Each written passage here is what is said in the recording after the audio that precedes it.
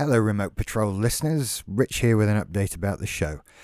Obviously, we haven't made a new episode for a while. Don't worry, the show isn't cancelled. We've just had difficulties getting everybody in the right place at the right time. But that doesn't mean we haven't been doing anything. We've actually been hard at work making 2 Remote Patrol spin-off shows, Remote Patrol Oh Boy and Remote Patrol Trust No One. You're about to hear the first episode of Remote Patrol Oh Boy, which is hosted by Scott, that you'll know from Simply Syndicated Movie News or White Star 5 and various other shows, and me. And it's about Quantum Leap, in case you hadn't guessed. Every episode we're covering a different episode of Quantum Leap and really analysing it just a little bit too much and getting off topic far too often. God, I have to edit this show a lot. We talk such rubbish, but anyway, it's great fun and it's about Quantum Leap. So here's the first episode for you to try out. As you know, Simply Syndicated is an ad-free listener-supported network, so Oh Boy is available for network supporters as part of their Simply Everything subscription. To find out more about it and to sign up to support Simply Syndicated and get access to everything we've made for the last 11 years and everything going forward, just visit simplysyndicated.com/everything. And we're ever so grateful for your support. It keeps us going. It's why we do this. So I hope you enjoy the show. Remote Patrol Oh Boy. I hope you enjoy it and go and listen to more, because it's what we do.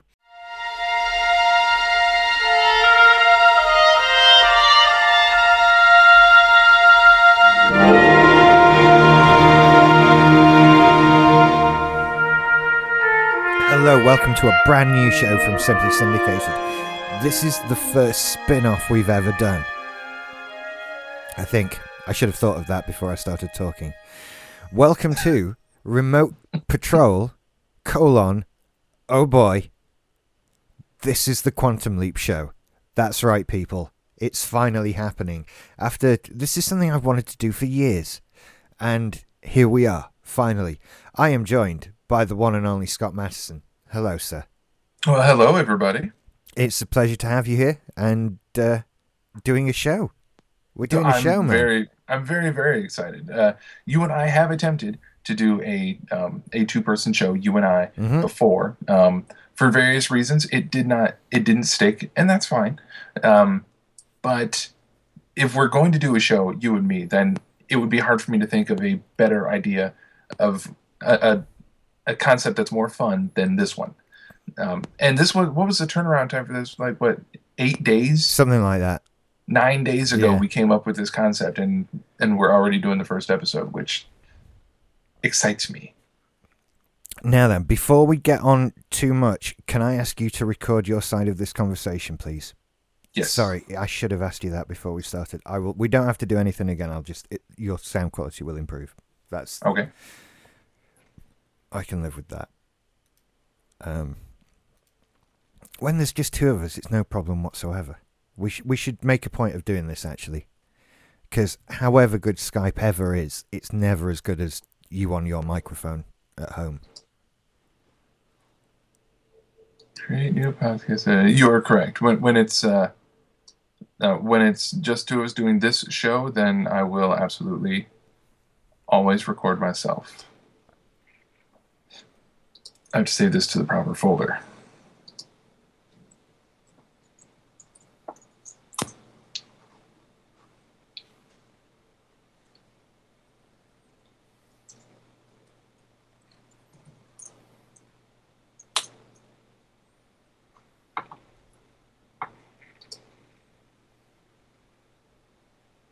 Okay, I have to make sure that I'm using the proper microphone in GarageBand, and then I'll be good. Audio input, built-in microphone, that's no good. Why would I do that? I've come to the conclusion that Macs do occasionally just fuck with you. I have to assume that the last time I unplugged my Snowball, it was probably GarageBand was probably running when I unplugged the Snowball. Ah. So I'm always reminded of a story I heard about somebody who was test driving a Rolls Royce. And while they were test driving it, it broke down. And they contacted Rolls Royce to get a new car sent out or whatever. It was a journalist test sort of thing for a magazine review. Mm-hmm. And the response on being told that the Rolls Royce had broken down from Rolls Royce was, Rolls Royces don't break down. They just refuse to go. And I've always felt a similar sort of attitude about Macs. Macs don't break. They just decide they're not going to work today. That's what happens. There's no Windows machines break. You know. They just do. Yeah, they break. But Macs, they don't break. They just decide not today. That's what they decide. Wouldn't have it any other way. Okay. Oh, you know what? I am so sorry. I've been using my built-in Mac microphone for Skype this whole time. All right. So, does that sound better? That sounds so much better. Oh, good. Quieter though. Oh, there comes a banging. You know, let me adjust the setting on the microphone. Hold on. Okay, how does this sound? Does this sound any better? That's much better. Okay, I'm gonna try one more. Now, how does this sound compared to the others? Go back one. Okay, we're at number 2 now. Oh, that's gone really crackly. Hang on, it's settling down. Speak again. Okay, we can try this setting. There's noise on that one.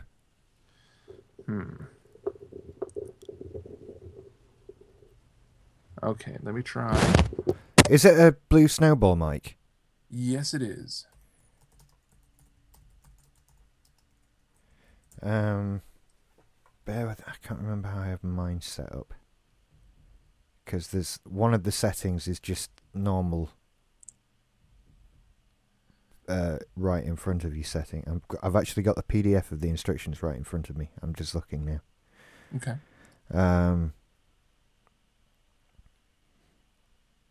These are not helpful instructions. Suggested uses. And there's a picture. Why not use it for talking into? Okay. Thank you. I will.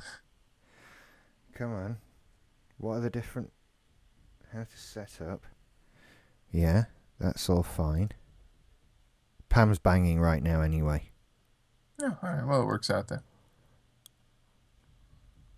Are you hearing that? I'm not, no. Because I can hear it through the headphones. I think go with setting number 2. Okay, that is... The second one that I showed is this one. Now, the middle setting is the first one that we had, which was really quiet. Oh, right, hang on. Right, here we go. Position. First position. Setting activates cardioid capsule. Application speech, vocals, podcasting. Go for setting number 1. Okay, and that's where we're at right now. Yeah, that's good. That's good. What it says is setting number 2 is the same as setting number 1, but with a minus 10 decibel setting. That's for live music, loud sound sources. And then setting 3 is the whole sort of record the entire room kind of thing. Right. So you'll probably never use setting number 2, and you'll only use setting number 3 if there's lots of people with you and not everyone has a microphone. Mm-hmm. If I ever do a group podcast in my home, which means I will never use it. Mm-hmm. So setting 1 for you there. Mm-hmm. Okay, that one is on. GarageBand is recording. I'm going to just jump back and listen to it myself.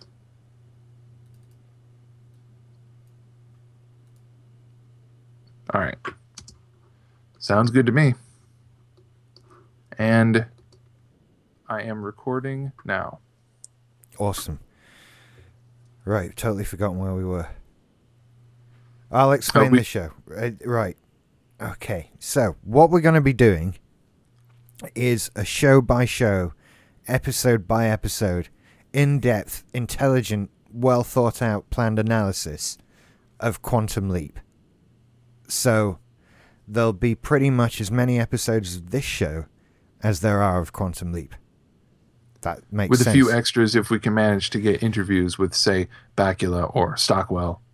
What can I say to Scott Bakula? Can we do that? What? I've never interviewed anyone, you know. Well, I have, but not anyone like Scott Bakula. Right. I did one interview with stand-up comedian Jackie Cation. This was on my first podcast before I started recording with the Simply Syndicated Network at all. Mm-hmm. I think we were maybe 6 episodes in, and my co-host and I were able to arrange to get her on a Skype call. And my intention was to tie in with her podcast, The Dork Forest, and talk nerdy stuff, talk science fiction, talk what makes geeks cool and whatnot. And the only memory I have walking away from that episode is it was 45 minutes of this stand-up comedian who had been on Last Comic Standing, who is a success, asking, have you read this book? And the both of us being forced to say no. Oh. I do not relish the idea of going back and listening to that episode again. Yeah. That's close as I've had to an interview, but I know it's possible. Oh, yes, it's definitely possible. People do it, but I've never done it. And I think it's kind of weird that I've never done it. But I always wonder, what am I going to say? What am I going to ask Scott Bakula? Well, this is why you come up with the questions beforehand. I know, but I don't know what I want to know. Like right now, like if I have no burning questions for him. Like, so what was it like making Quantum Leap? You know, and he's gonna be like, well, it was fun and we worked hard and got stuff done and we were all friends. It was great, and that's it. You never imagine where these things are gonna go while you're making them. Blah blah. It's all a bit generic, isn't it? It's the same thing I'd ask of Shatner and that sort of thing. I have nothing to say to William Shatner other than sit there and go, "You're awesome, you are." Yeah, I love Boston Legal and Star Trek and shit. Oh, I've even seen the first 3 seasons of T.J. Hooker. I've got nothing to ask him other than, do you want to be my mate? Should we go out for a burger and stuff? Hang out? You know, do you want to come play Xbox? Bill, can I call you Bill? It doesn't go well. You know.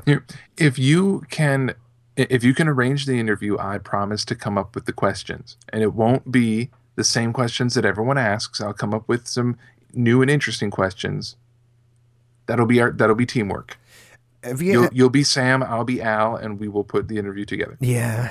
Have you ever seen Community? I've seen a few. There is an episode in which Troy gets to meet LeVar Burton. And it just destroys him emotionally because he can't speak to LeVar Burton because it's LeVar Burton. He said he never wanted to meet him, but you can't meet him and speak to him. It's terrifying, and he ends up just in a emotional mess heap on the floor of the bathroom, singing the theme tune to Reading Rainbow. And I kind of that's what would happen to me. I can't talk to these people. I don't want to talk to them. I'm happier with them on television. I know actors.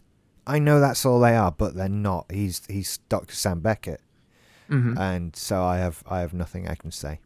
Well, I remember when I met Cole Meany, Chief O'Brien from Star Trek, and also when I met George Takei, I was very much like a 10-year-old having no idea what to say. This might have had something to do with the fact that I was 10 years old.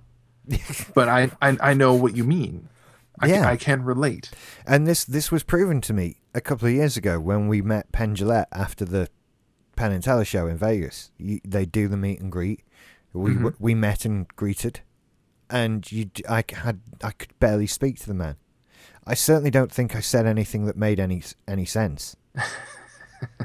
All I can remember is the look on his face, and that look of, are you broken? If you were bigger, I'd worry about calling security. That kind of look, you know. And it was all just a blur, and so I can't do it professionally.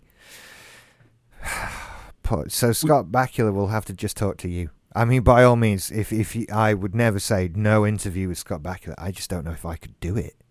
That's all I'm saying, you know. Well, it would be worth a shot, and if you do fall apart on mic during an interview, then Scott and I, it'll be the two Scotts, and we can just kind of chuckle at the discomfort of Richard and continue on with the interview. That's almost the show I want to listen to anyway. The two Scotts. that just sounds fantastic. If we can get him, we'll ask him if he wants to, step into the world of podcasting. He might want to. You never know. He might be bored with NCIS New Orleans. Is that still running? I don't know. He just said he was in it.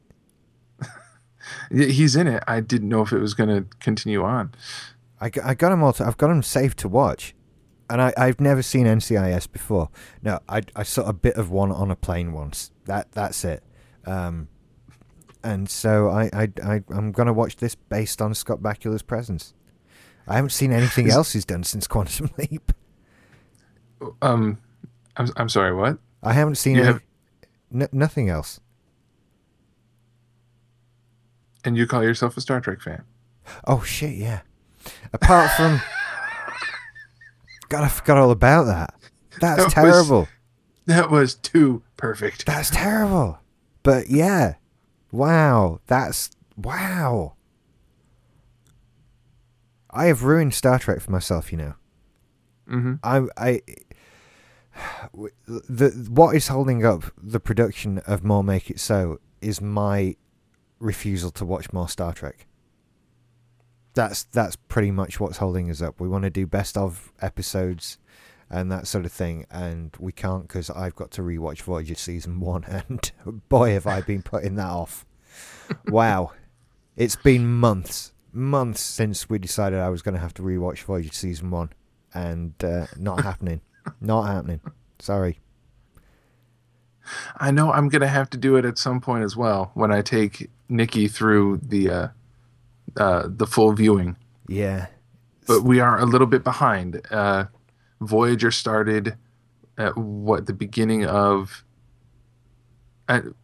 Season 1 of Voyager was equal to season what of Deep Space Nine? 4? Oh, good question. That feels a little late. It was either 3 or 4. Yeah. And we are over halfway through season 4 right now. And we still haven't started Voyager. Don't let that ruin your love of Star Trek while you watch Deep Space Nine, which should kindle your love of Star Trek. Maybe I need to watch that. We're way off topic already. We've been going like half an hour. This is terrible, Scott. I'm dragging us back. Just hit me. We're here to talk about Quantum Leap, not Star Trek. This is not Make It So. If I do weird pauses in my speech, I'm not passing out or having a stroke or something. I'm waiting for banging to finish. Okay. I know you can't hear it, but it's driving me batty. Quite frankly, it's what the fuck is she banging? Anyway, I have to cut it out every time I moan about the banging, so I'm going to stop. So, Quantum Leap Episode 1, the pilot. The important one. You've got to see this one. It's where it all starts. Yet, oddly enough, it seems light on the exposition and plot explanation. Isn't it? I don't know. I kind of felt that... I suppose what you're kind of setting up is more so the concept of Quantum Leap, the show, rather than the individual story of the episode. Do you know what it's kind of like? It's like your origin story superhero movies rarely have a particularly good storyline beyond the story of the origin thing. Right. It is a bit like an origin story with the same problems and pitfalls that you come across with that. Yet, as I was watching the pilot, which had an episode title, which these days is unusual. They usually call the first episode pilot. This one, a feature-length episode entitled Genesis, not a Bible show. And it seemed to me that it was focusing quite a bit on the story of that individual leap, but the explanations for who Sam is. It's a while before we even figure out his name is Sam. It is indeed. No, I'm sorry. They say his name right at the beginning. It's a while before Sam finds out his name is Sam. And in particular, his surname. Yeah. It's almost the end of the episode by the time he finds out his last name. Likewise with finding out that he holds 6 doctorates and he created Project Quantum Leap. The backbone of the series came out very slowly, and the details were sparse. They were focusing a lot more on the story of him as a test pilot in the 50s. And it always felt to me like we were going to get my weak memory of the pilot episode had more explanation for how leaping worked, what the point of it was, who Sam actually was, and filling in the gaps in his memory. That took up more of the episode looking back on it than in reality it actually did. By the time we got to the end, I was thinking to myself, I hope that my wife likes it because it seems a little light on series details and heavy on episode details, if that makes sense. It does. I don't necessarily agree that it was light on necessary explanation. I was comfortable with what they explained, but I found it interesting that a lot of it changes, as you would expect from a pilot. I think in this pilot episode, they play up his memory loss so much more than they do as the series progresses, and eventually kind of pretty much abandon it altogether. Yeah, if it's convenient for the plot in later seasons for him to not remember something, then they'll say, "Oh, well, it must be your Swiss cheese memory that you don't remember this." Usually, but it's relied on very little. Usually, I think those moments where he conveniently forgets stuff in the future is when it's beneficial to the audience to have Al explain something. There's kind of all the, well, you don't remember because of your Swiss cheese brain, but this happened and then that happened and then this guy got assassinated and all this shit happened. And, I remember sitting there as I kind of learned a lot from Quantum Leap. Just because it took you around history to different eras and sometimes different key points in history and all kinds of stuff. It's a history lesson every week. It is with this show. It is, and now that I'm thinking about it, I think I realize why it felt to me that the pilot was light on details for the overarching story, and I think I'm comparing it to more modern television. I'm comparing it to a series that would be made now in 2015, as opposed to a series made in 1989, like this one was. Shows these days, they're going to make the pilot, and they are going to front load it with as many details as they can to set up the rest of the season, because shows these days rely on one story that follows through the whole season. Oh, yeah. And not episode by episode that you can watch in whatever order you want. They don't do that anymore. They need a 13 or 23 episode movie. It's one story from beginning to end, and they need to put as many details as possible to set up that story and hook the viewers right in the pilot. That was not as important back in 1989. They wanted to make a good show that the quality of it would keep the viewers there, and they put in enough details to generate some interest, and you can watch for more later on. But they couldn't make the series dependent on that season or series-long story, because that's not how TV was done back then. Absolutely. It's also kind of it is a concept show, and it must have been very difficult to pitch when you think about it. It's this story about this guy traveling through time. Fair enough. That's good for TV. We can deal with that. His best mate's a hologram that only he can see. That leads to some amusing moments and that sort of thing. We can get on board with that. And then you say, and what happens then? What are the other main characters? No other main characters. Just those two. And he'll jump to it'll be a different person every week, different set of characters, everything. Like at the end of every week, we just wipe out everything you've just seen and start again. And I can just imagine the executive's face dropping a bit, like, so no bigger story arcs, no sort of regular recurring characters apart from those two, one of which isn't even real. there's nothing, there's very little to hang on to week. Yeah, no attractive young actress who will be there every single episode that we can find excuses to put her in bikinis. All of this stuff just missing from Quantum Leap. Yep. And it's simply a case of, no, just every week he's going to be a different person. I think this is part of the problem with how long it ran for. And it finished with a great deal of controversy. The fans were very upset when it was cancelled, eventually, this show, after 5 seasons. And I think the problem is it could conceivably still be running today. It's one of those, there's nothing to tie it down to itself. Just think of a new thing. This week is this guy, and next week he's a woman, and the week after he's a kid who's disabled, and it moves on, and you could just do that infinitely, forever. The concept of the show is evergreen. There's nothing that says you can't keep this going forever. As long as you have the actors, you can keep on doing the show. The only limit is the imagination and the quality of the writers. Exactly. It's not too dissimilar to sort of, we mentioned NCIS and, similar shows like CSI and Criminal Minds, that sort of thing. It's like, you can write these forever. It doesn't matter. Just keep doing them forever. You could even take one story and just put different characters in it, and that's fine. It would work out the same. Because they kind of all do. We kind of fall into this, like, oh, so-and-so's going to kill themselves, so you've got to stop it.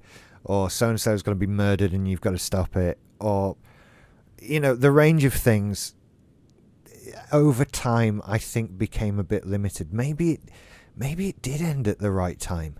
I don't know. Maybe that's sacrilege for suggesting such a thing. It sounds bad to say it that way, but we should acknowledge the fact that, yes, by the time we got to the later seasons, some of the basic storylines, Sam shows up, this person's in trouble, Sam must save this person from whatever's happening. Yeah. And some of them were bound to sound a little bit familiar, but that's the way television is these days. Watch any episode of NCIS. Yeah. I guarantee you I'm going to know who did it halfway through the show. Because it's all the same story. The only thing that makes it different is the interaction of the characters and some of the set dressing and some of the little details. That's what makes the shows new. Yeah. So the basic premise of any given Quantum Leap episode will eventually start to sound familiar. As they got to the later seasons, they tried doing some new things, which we're not going to go into right now because we want to keep this podcast fairly spoiler-free for any new listeners. For any listeners who are not familiar with the show. If you want to watch along with us for the first time, we're going to do our very best to not spoil anything down the road. But suffice to say, as we get to the later seasons, if they had started to introduce lightly, mildly, some longer storylines, some overarching elements, something that would carry over for several episodes, or something that they lay a seed for in one season and that becomes a big fixture in the next season. They would have to start working in longer running plot threads. I think it would have served them well if they had done more that took place in the future at Project Quantum Leap that could allow them a stable base of operations for stories to come out of, because Sam never stayed in one place for more than an episode. If you want a stable location, go to Project Quantum Leap and you can do story. Yeah. I'm gonna start pitching my revival for the show that I think could absolutely work, but no one wants to hear it, so I need to control myself. Get your thoughts down on paper with it, and then find the right person to pitch it to.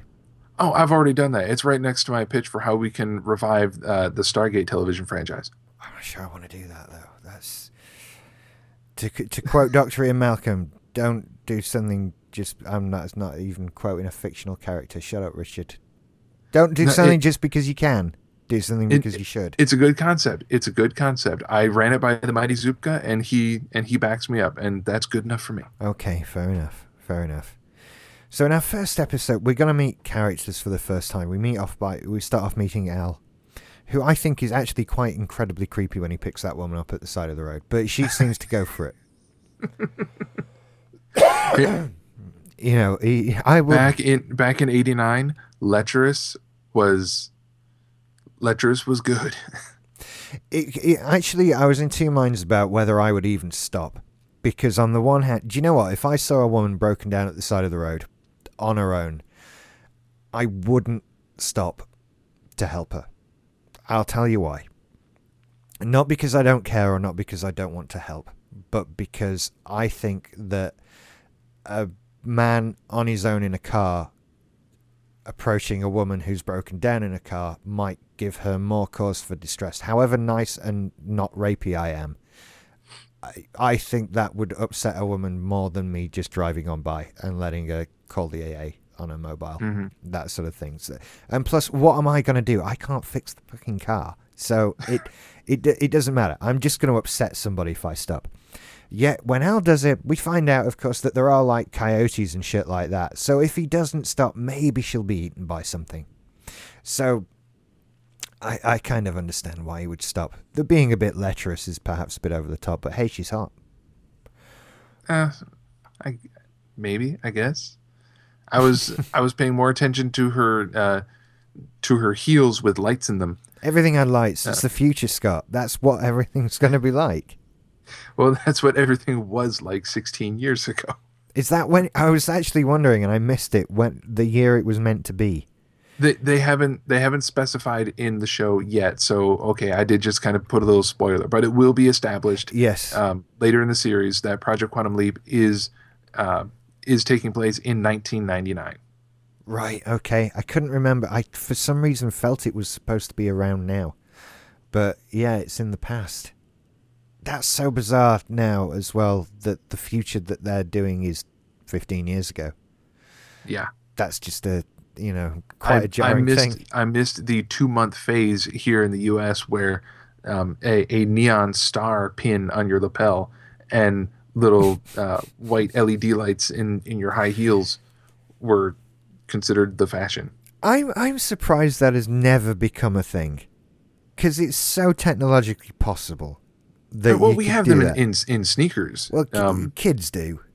Right. It's doable, and kids get away with it, but I'm surprised it's never become a fashion thing for adults to have something that lights up or sparkles or flashes or whatever, even if it's just like a brooch or something like that. I don't think instead we got t-shirts that changed color with the temperature. Yeah, they were no good because they just showed off that you were hot and sweaty. Yep. Really? That's what no one thought of. Yeah, great. I can see exactly why you're sweating there. That's very attractive. Very attractive indeed. What were they called? Global Hypercolor. Yep, Hypercolor. That was it. It changes from pink to slightly darker pink. Or whatever it was. They weren't that impressive, were they?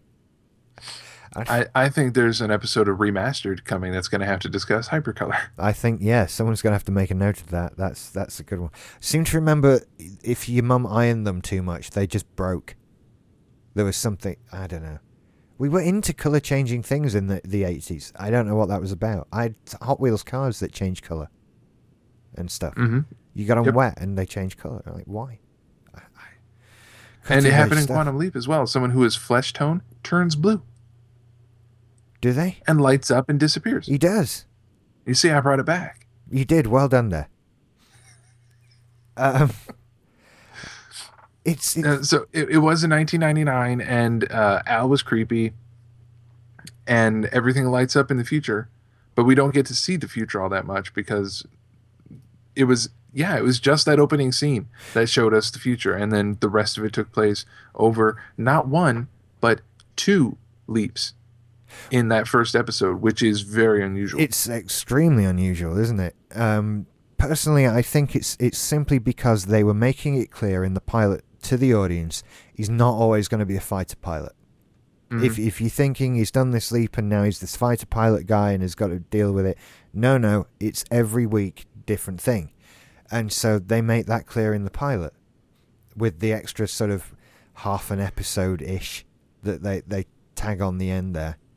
Yeah. And then we have him leap again. I can't remember what he leaps into next, but it gets good fast. He leaps into a professor at the end of it. Apparently a professor. He's wearing the plaid suit. He's got a pipe and glasses, and he's in front of the classroom with the blackboard behind him. And he does not say the iconic line. Did you notice that? I did not notice that. Mm-hmm. I did not. Yes, and the next one, which obviously will be our next week's show, is we start getting recognizable guest cast, although not at the time. Right. Well, it was the same thing with Next Generation, which had started 2 years previous. Yeah. Lots of guest stars on that show that you had no idea who they were. And then when you see them famous years later, you never remember they were on Next Generation. This was Terry Hatcher was on Next Generation. Kirsten Dunst appeared on Next Generation. So many they're people. everywhere. I'm just looking at Dean Stockwell's IMDb. I see he was also on an episode of NCIS New Orleans. Probably. Oh, did he showed up on that already? Yeah. I know he did a couple episodes of Enterprise, I remember. I think maybe 2. It's a nerd audience grab when you've got a series with Scott Bakula in. You've got to do a guest appearance of Dean Stockwell. Of course. They're linked forever. That's always true. I'm kind of sad that hasn't happened to other on-screen couplings. Like, I wish that in everything Patrick Stewart was in, Jonathan Frakes would just show up and be given an order and then leave.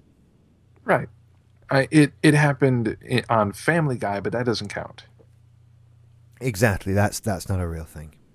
Mm-hmm. No, I mean like everything that has Patrick Stewart. Yeah, you know what I mean. I'm rambling crap now. It's his new series, Blunt Talk, on I can't remember what network it's on. It might be on Stars. I don't know. I forget. But he's got a new series. It's called Blunt Talk, and I haven't seen it yet, but I have the first couple episodes ready to watch. My wife and I are going to sit down and watch it because we love Patrick Stewart. I would like to see Jonathan Frakes show up just once, just for a scene. Yeah. Just for a scene and then be gone. For the same reason I would have liked to see Scott Bakula show up on an episode of Battlestar Galactica when Dean Stockwell was on. Oh, that would have been good. I might have watched that one. I might have done. Where shall we go next? So what do you... This particular story, it was a fine, nice stock episode. The early ones are kind of... I don't know where I'm going with this. You're talking about the individual leap from this pilot episode. It's a good pilot episode, isn't it? Yeah, it's not intentionally dry and slow in order to make room for the grander plot, but it's also not. It's not an especially powerful and affecting leap.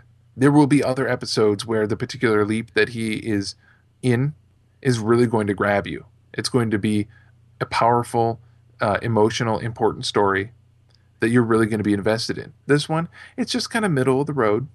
He's a test pilot. He's having some trouble adjusting. He figures out the issue and he addresses it and he solves a problem and everyone's happy. It's not something like, say, a minor spoiler. It's not the episode where he leaps into a prisoner on death row, where he leaps into the electric chair. That one was terrifying. Right. That entire episode had higher emotional stakes, and it sticks with you more. This one, it's middle of the road. It doesn't want to scare anyone away by being too strong a story, but it's not going to. What's the word I'm looking for? It's not going to lowball the story to make it easier for the audience to get on board. Yeah, I think they needed to strike that right balance of something that was interesting enough to keep you on board and yet not detract from sort of just setting up the scenario. Because it's a concept show, that's such an important thing to get right as quickly as possible, and they do a really good job of that. It's something I always admired for this show for is that ultimately, and this is a spoiler that's not, that he's going to win, he's going to save the day every episode. That's going to happen. Mm-hmm. this series does suffer a little bit from the Gilligan's Island syndrome, which is you know how the episode is going to end in the general broad sense. For Gilligan's Island, you know, no matter what their scheme is, they are not getting off that island. Because if they do, the series is over. Sam is not going to fail in his leap, because if he does, then he is stuck and the series is over. Exactly. So you know that he is going to come out on top. Just like with most series, you know that they're not going to kill the main character, because without Mark Harmon, you have no NCIS. Exactly. So, but they always make you care. And actually, I think the way they do that is by really writing the characters that Sam encounters well. You're not worried about Sam because you know he's going to be all right one way or another. It's these people that he encounters that they manage to forge great emotional relationships with right away. You care about, in this instance, his wife. You get to see the stress and upset that these women go through at being married to test pilots, which I can't imagine is fun on a day-to-day basis. They give you some great historical context with this one. He's trying to go Mach 3. It's all very exciting, and it involves explosions and all kinds of things. It's explosions that we don't tend to see because they didn't want to blow their effects budget. They were going to spend enough of that on making Dean Stockwell walk through objects. At least once an episode. Oh, yeah. At least once per episode. And if you could get in a joke about him being lower than the floor or floating in the air, that was so much the better. that always got thrown in there. Mm-hmm. There was another... Yes, I got it. I almost lost my point, but I found it. In addition to the supporting characters that Sam meets on every leap, including this one in the pilot, yes, they are written quite well. And the writers do make us care for them. And that is out of necessity, because we know every week these are disposable characters. Mm-hmm. They're not going to be here next week. So if you're going to care about the story for this episode, if you're going to care about this leap, they have to make us care about the supporting characters right away. And they were always very good at being on the ball by writing these characters well, making them relatable, and making us invest in them immediately. The same with Bakula. They need to write him in a particular way, so they made him very sympathetic and just someone that you want to root for, especially when he's a little bit lost. He's not sure exactly how to proceed, but you get in some of those moments. In the pilot, for example, he is driving with Peg at night and just having a husband and wife conversation, and some of the little funny lines, the little witty remarks that are they're funny to us, the audience, because he's referring to his situation. Yeah, it's not funny to Peg because she doesn't get it. And just the way he's able to deliver some of these little lines, it's those small glimpses into Scott Bakula being a much better performer than I think a lot of people give him credit for. I think he's a great performer. I've never had a problem with the Scott Bakula performance in my life. Mm-hmm. I liked him as Captain Archer. See, I've remembered that he was in Star Trek. I enjoyed him as Captain Archer. How good a character that was in general, I'm prepared to sit and debate at some point, but I thought he was good in the role. Yes. And especially when the character was given a chance to be a little bit grittier and a little bit... He was so nice. That was the problem with Archer. He was very polite. And it was the times when that facade broke down that I enjoyed the character a lot more, and Scott Bakula was always good at doing that. And I think they should have let him do it more. I think it would have been a better series if they let him do it more. And he gets that chance to really push his range in Quantum Leap. It must be a kind of dream job for an actor. You know, the range of stuff you're going to get to do. Now, every week, you're not only able to play the same character every week and develop him, build him, get to know that character more and more, but at the same time, in a particular way, you're playing a completely different character every week. Yeah. Now, there's always going to be a flavor of Sam in every performance that Sam, the character, gives. In the pilot episode, he had to be it was Tom, right? Yeah. Yes, Tom. So throughout the episode, Sam has to pretend to be Tom. And we'll see this more in future episodes, as he gets better at leaping, he becomes better at playing the part of the person he is inhabiting. Yeah, I also think that ties into them removing the memory loss bit of it. Mm-hmm. You know, he's so disoriented when he wakes up as Tom. If you had him do that every week, it would quickly become very boring. Oh, yeah, because it would be the same first 20 minutes every episode. Yeah.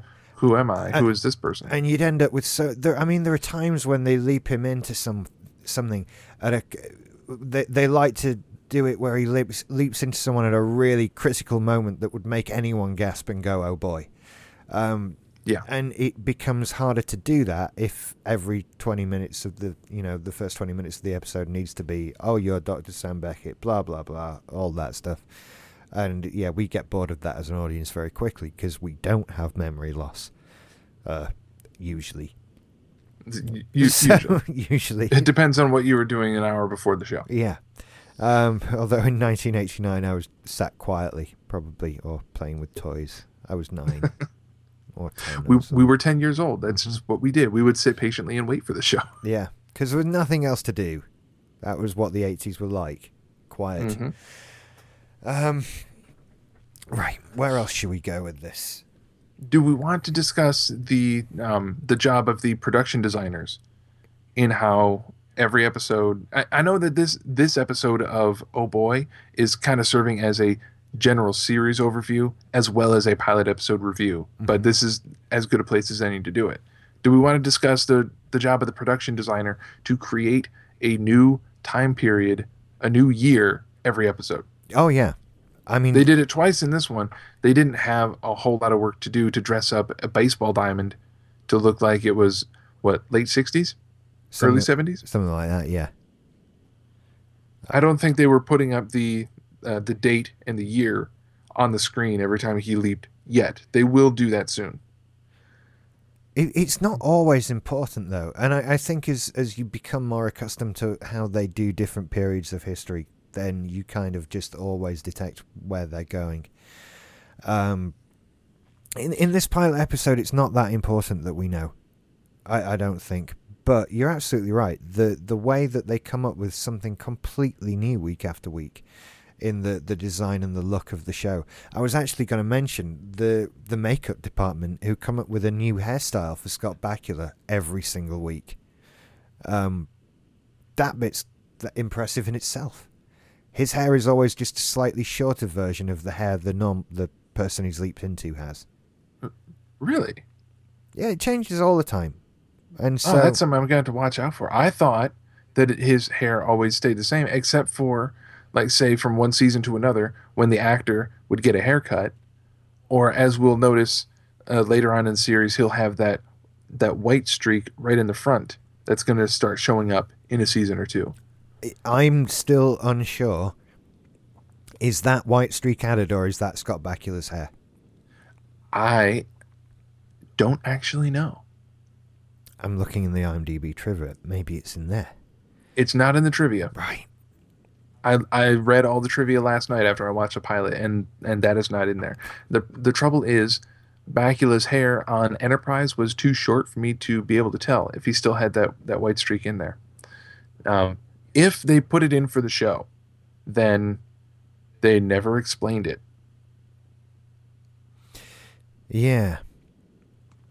They do have him age, because obviously he ages, but I've not seen him with it that white stripe in anything else. So maybe they did add it.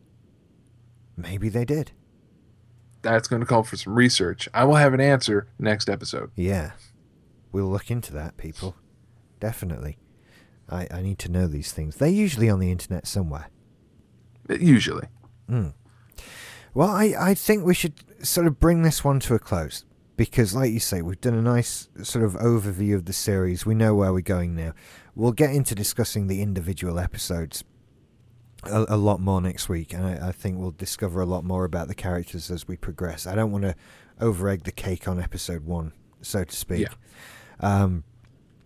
But I'm looking forward to this journey we're going to take now.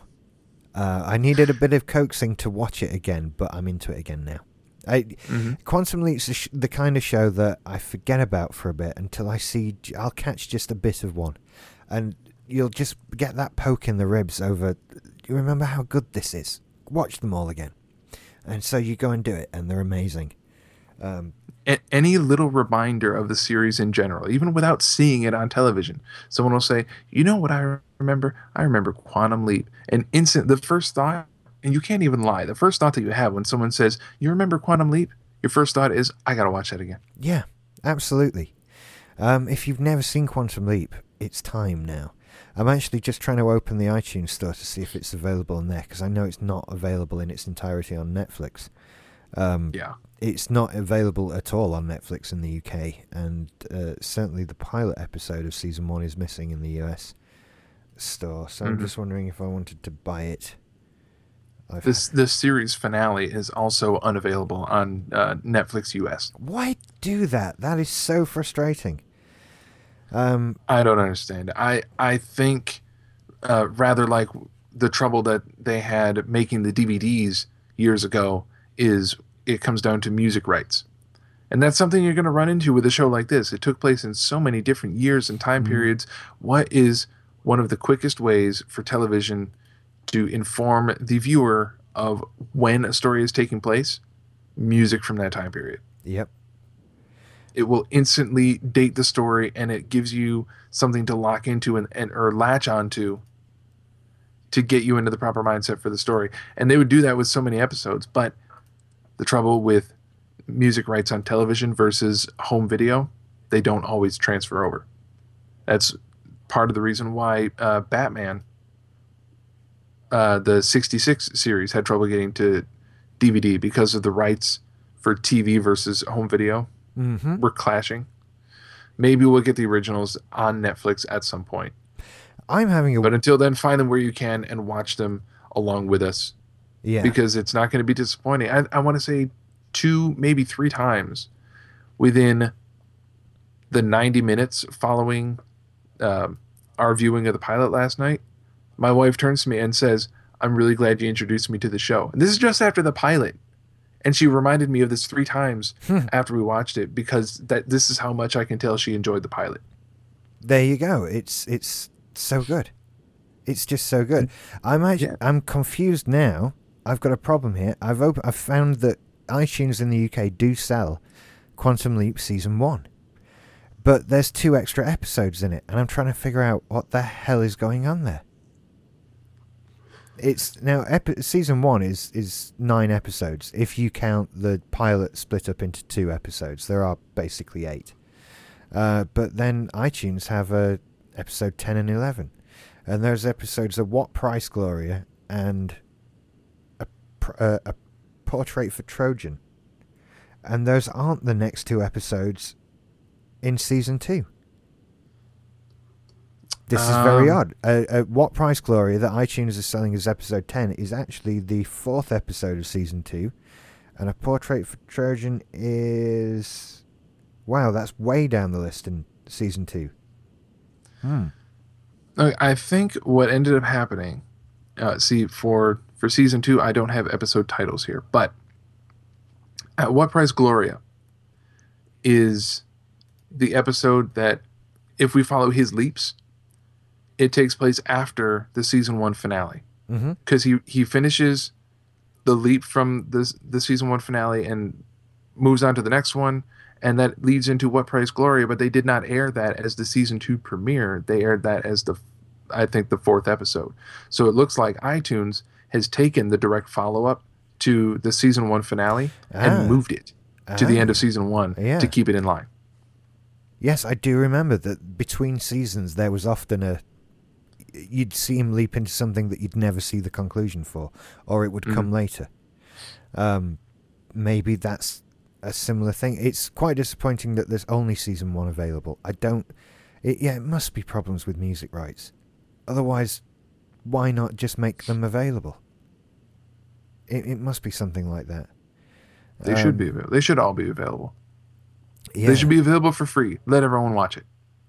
The show is amazing. it is. It is. Oh gosh, there's some Quantum Leap fan fiction podcasts as well. I shouldn't have just searched Quantum Leap on the iTunes store. Anyway, right. We'll be back next week with another one of these. Well, we'll be discussing the second episode of Quantum Leap. I think we should have a email address so that people can email us and share their views and opinions with us. And off the top of my head, that will be ohboy@simplysyndicated.com. Makes sense, right? So I think so. OHBOY. Yeah. So if you want to email us, please feel free to do so. It would be interesting to get some email. Tell us what you think of various episodes relative to what we're discussing, and we can have your views on the show and either agree or disagree with you or whatever. And if there are points or aspects of a particular Quantum Leap episode that you want us to discuss when we get there, go ahead and send us those as well. As long as you send it to us before we record for that episode of Quantum Leap, we'll make sure to work that into the discussion. I think it's quite possible that people are going to come up with things that you and I don't think of. Oh, absolutely. And I'm more than happy to have those things emailed to me. So please do so, people. That would be awesome. ohboy@simplysyndicated.com. So, without further ado, I was trying to think if we could do some sort of weird leaping off joke, but no. I can't think of anything. Not off the top of our heads. We'll see if we can come up with something for next time. We should try to find a sound effect, though. We should. And I was do you know what else was kind of toying with the idea of trying to rebuild the opening narration bit of the show, but instead of just copying it straight from Quantum Leap, make it about us and have someone re-record it. But I don't know if having that music on there would just get us pulled off SoundCloud immediately and just be much more trouble than it's worth. So we'll see. I might use my brother-in-law's electric piano and come up with something that sounds like the Quantum Leap theme, but is not. Maybe. Anyway, right, we'll be back next week, people. Catch you later. Bye-bye. Goodbye.